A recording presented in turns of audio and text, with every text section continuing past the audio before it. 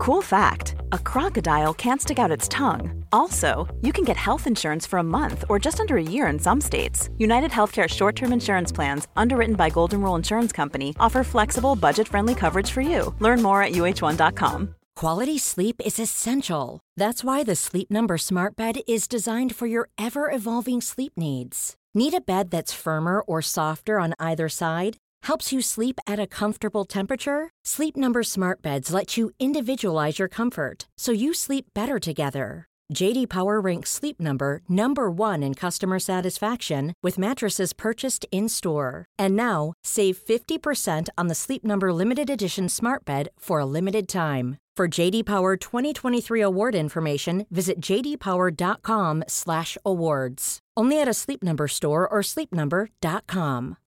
Millions of people have lost weight with personalized plans from Noom. Like Evan, who can't stand salads and still lost 50 pounds. Salads generally for most people are the easy button, right? For me, that wasn't an option. I never really was a salad guy. That's just not who I am. But Noom worked for me. Get your personalized plan today at Noom.com. Real Noom user compensated to provide their story. In 4 weeks, the typical Noom user can expect to lose 1 to 2 pounds per week. Individual results may vary. Welcome into the half mid-price video here for NRL Fantasy. It's a interesting price point. It's an interesting position in general.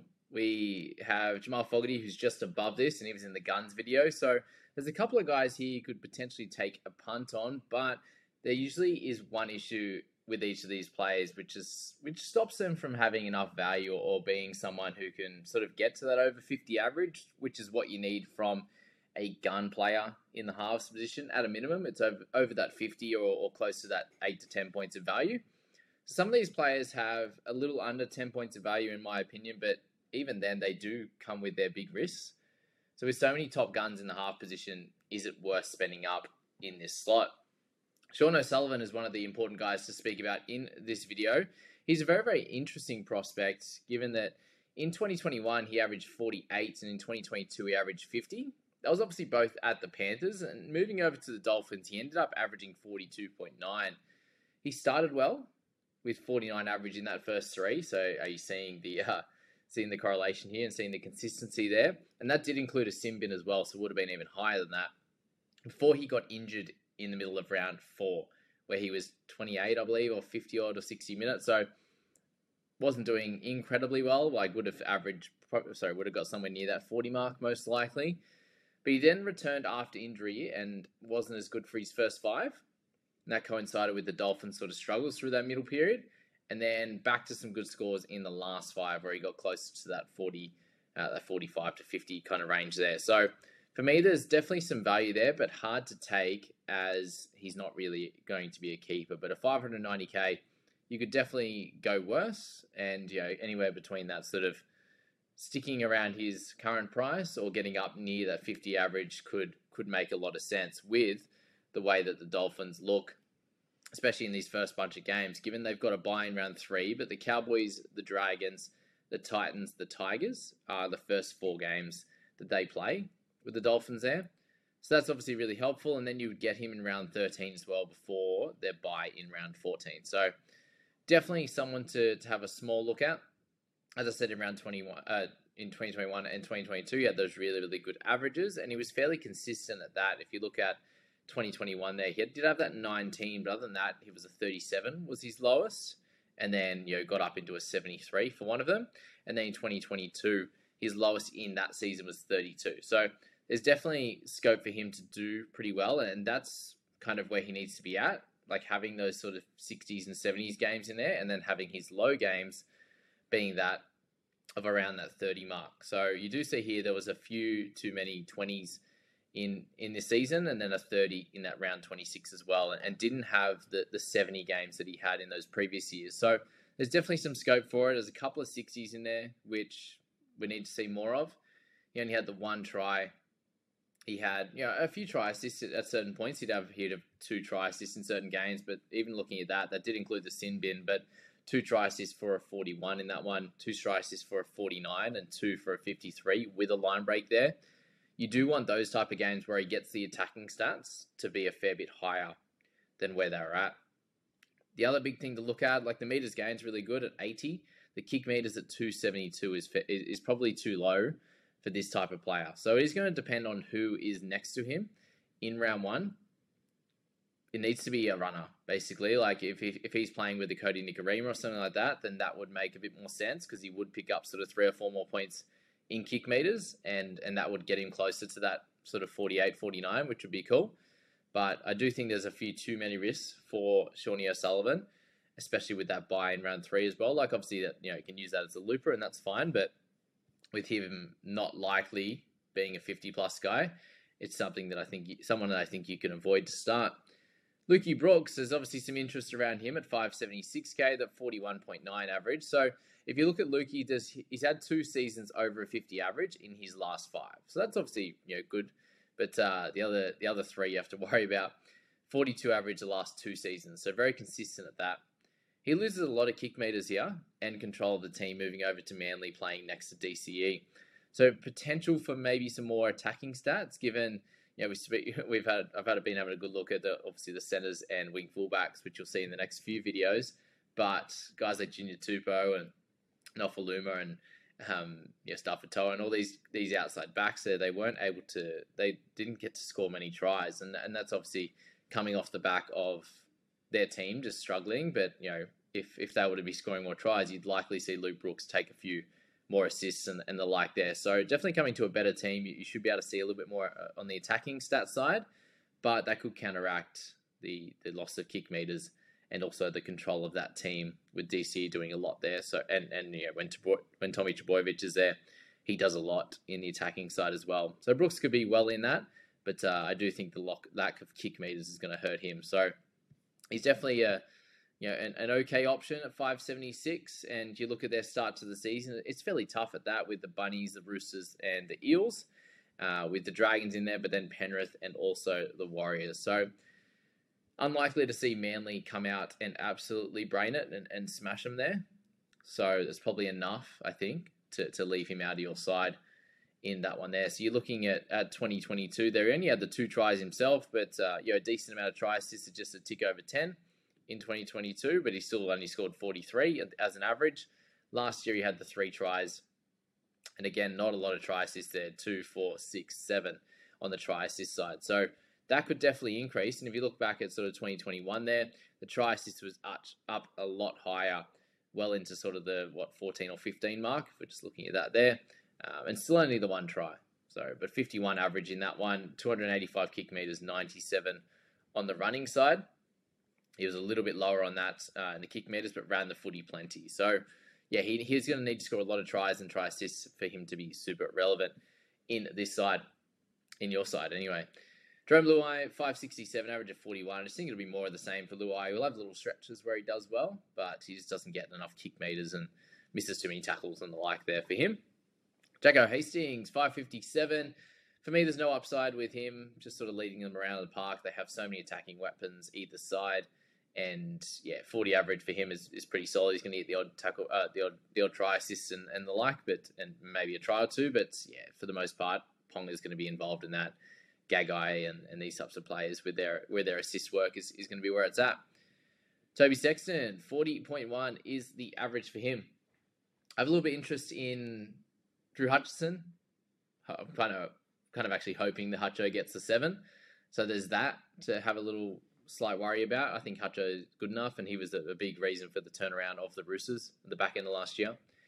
Sexton needs full control of this team, and he's not going to get it with Burton. So if he is in that 7 role, the average is 40. I think that's kind of somewhere to do with his peak, unless the Bulldogs absolutely kill it.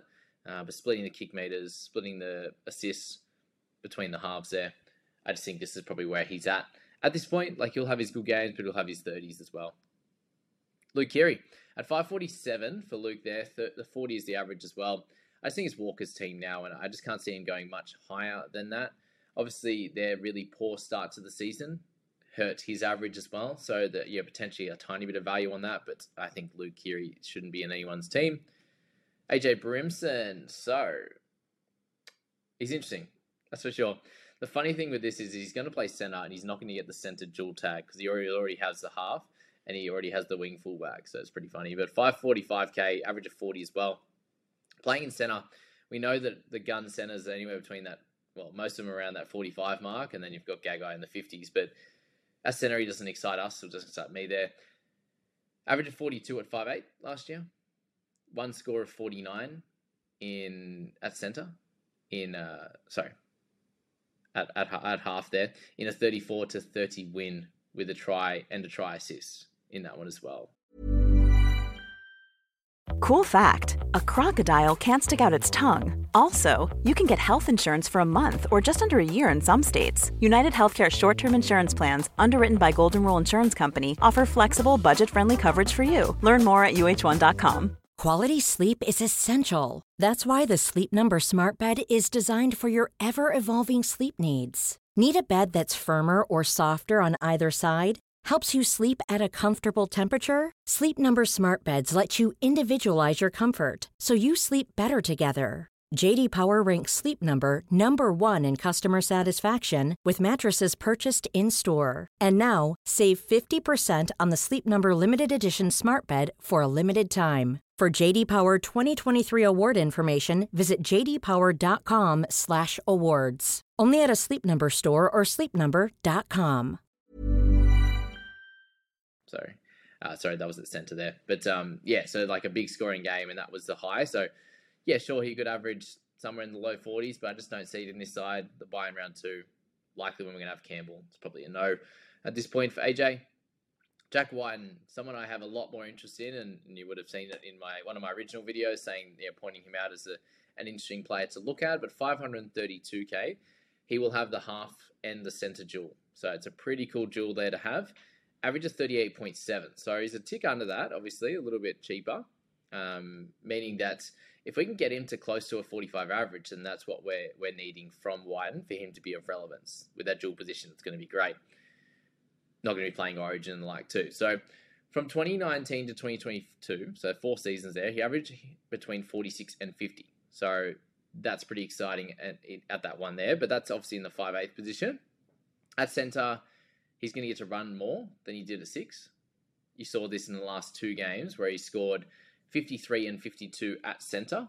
It included 2 line breaks, 16 tackle busts, but that was in 2 losses against the Broncos and the Sharks. So he was able to score really well in losses, which is great.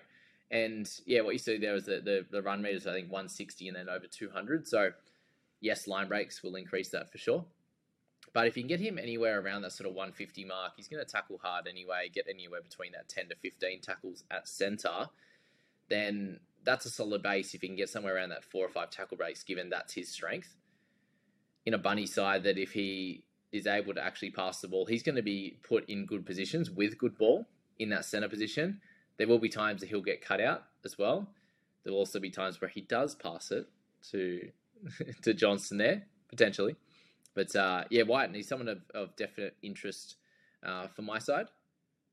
And the big if, is that if there was no centres available that are cheap and good, right, then we might go for one of these mid-range guys that's in the centre position, which again, we'll speak about the centre mid-range in the next video on this list here. But yeah, it's a definite risk for Jack Whiten there for sure. But yeah, keep him in your thoughts. So he's going to be that dual guy. All right, Tommy Dearden, back to the halves now. We spoke about centres, 531k there, 38.6 the average. So for him, he's very, very dependent on Cowboys form for now. So until that changes, I just don't think that you can have him in your side because he averaged, and then following on from that, he averaged 4 less than the Cows' better 2022 season. So he was up at 42 in 2022. So that's not enough to be like, even if the Cowboys were to bounce back, on a week-to-week basis, he can consistently get in the mid-40s there, which is what you'd want from someone in this position. At a minimum, a mid-40s to get 7 or 8 points of value, who's not going to be a keeper. So until it's his team, it's a no from me with Tommy. Madden needs an injury, not going to get the spot. Cody Nikorima, half and wing fullback dual, which is cool. Average of 38 last year. He's likely to be on the bench. If he was to get the 6, I still don't think it's worth it. Just too expensive at the point. He had good cash-making ability last year, given he got down to 250 and helped out a lot of people. But he'll be relevant at some point. If he's off the bench for a while, drops a fair bit of cash, and then gets a starting spot again, which is likely to happen, then he'll be cool, for sure. Lockie Ilias, I just think he sticks around the 35 to 40. It's a really, really big season for him. I do hope he goes well.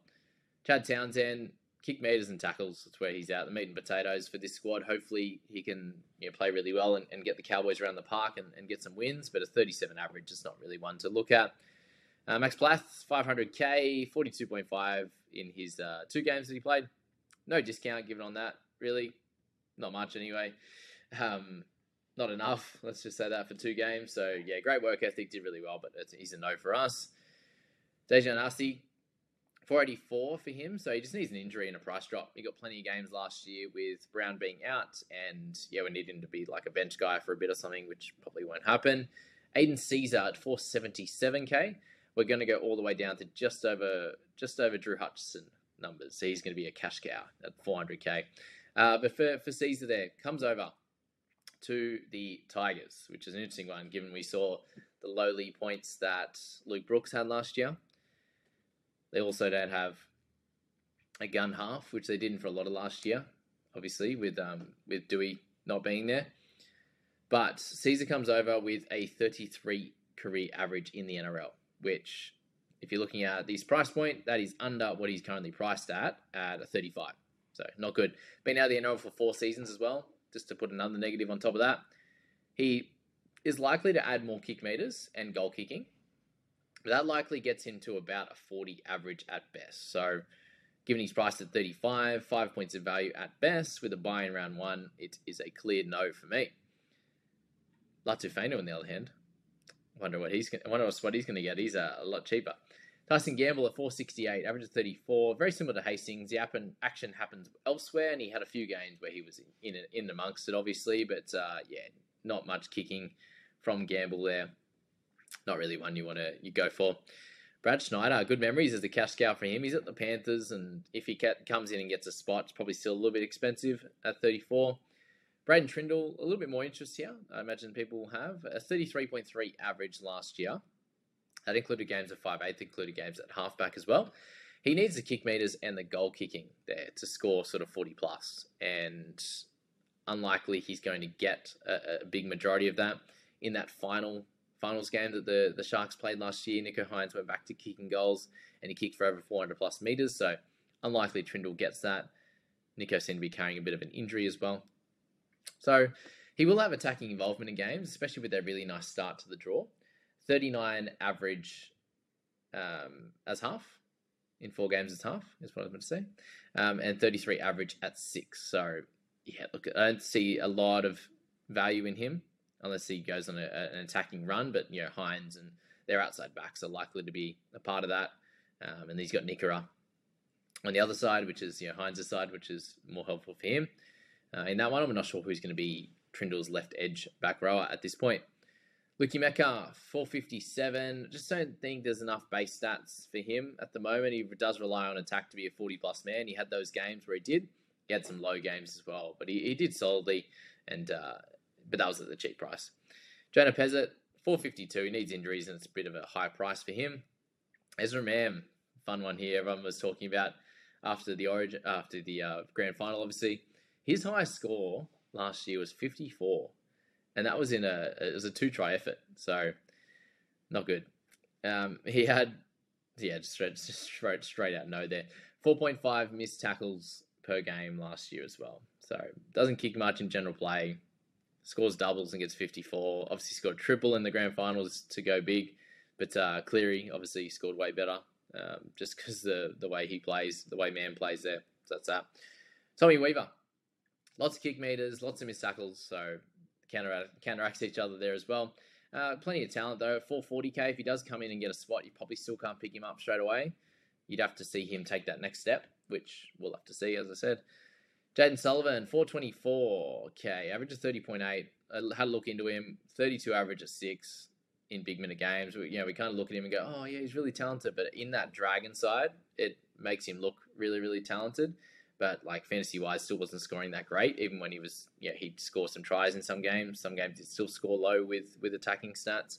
So no value on Sullivan with that buy in round 1. Dean Hawkins there. So at 419k, the average of 30.5. He needs an injury, and I think if he does get that, he is likely to be worth it fairly soon. So something to note.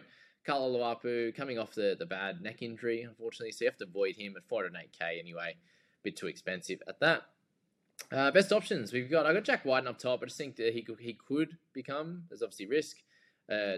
Top tier dual half and centre. Keeper chance anywhere between 0 to 8 points of value. Could be cool in a good team. Sean O'Sullivan there, a little bit under keeper level status, anywhere from 2 to 7 points of value, I think. And then Luke Brooks, he has some upside for sure if Manly are rolling, but anywhere between 0 to 7 points of value.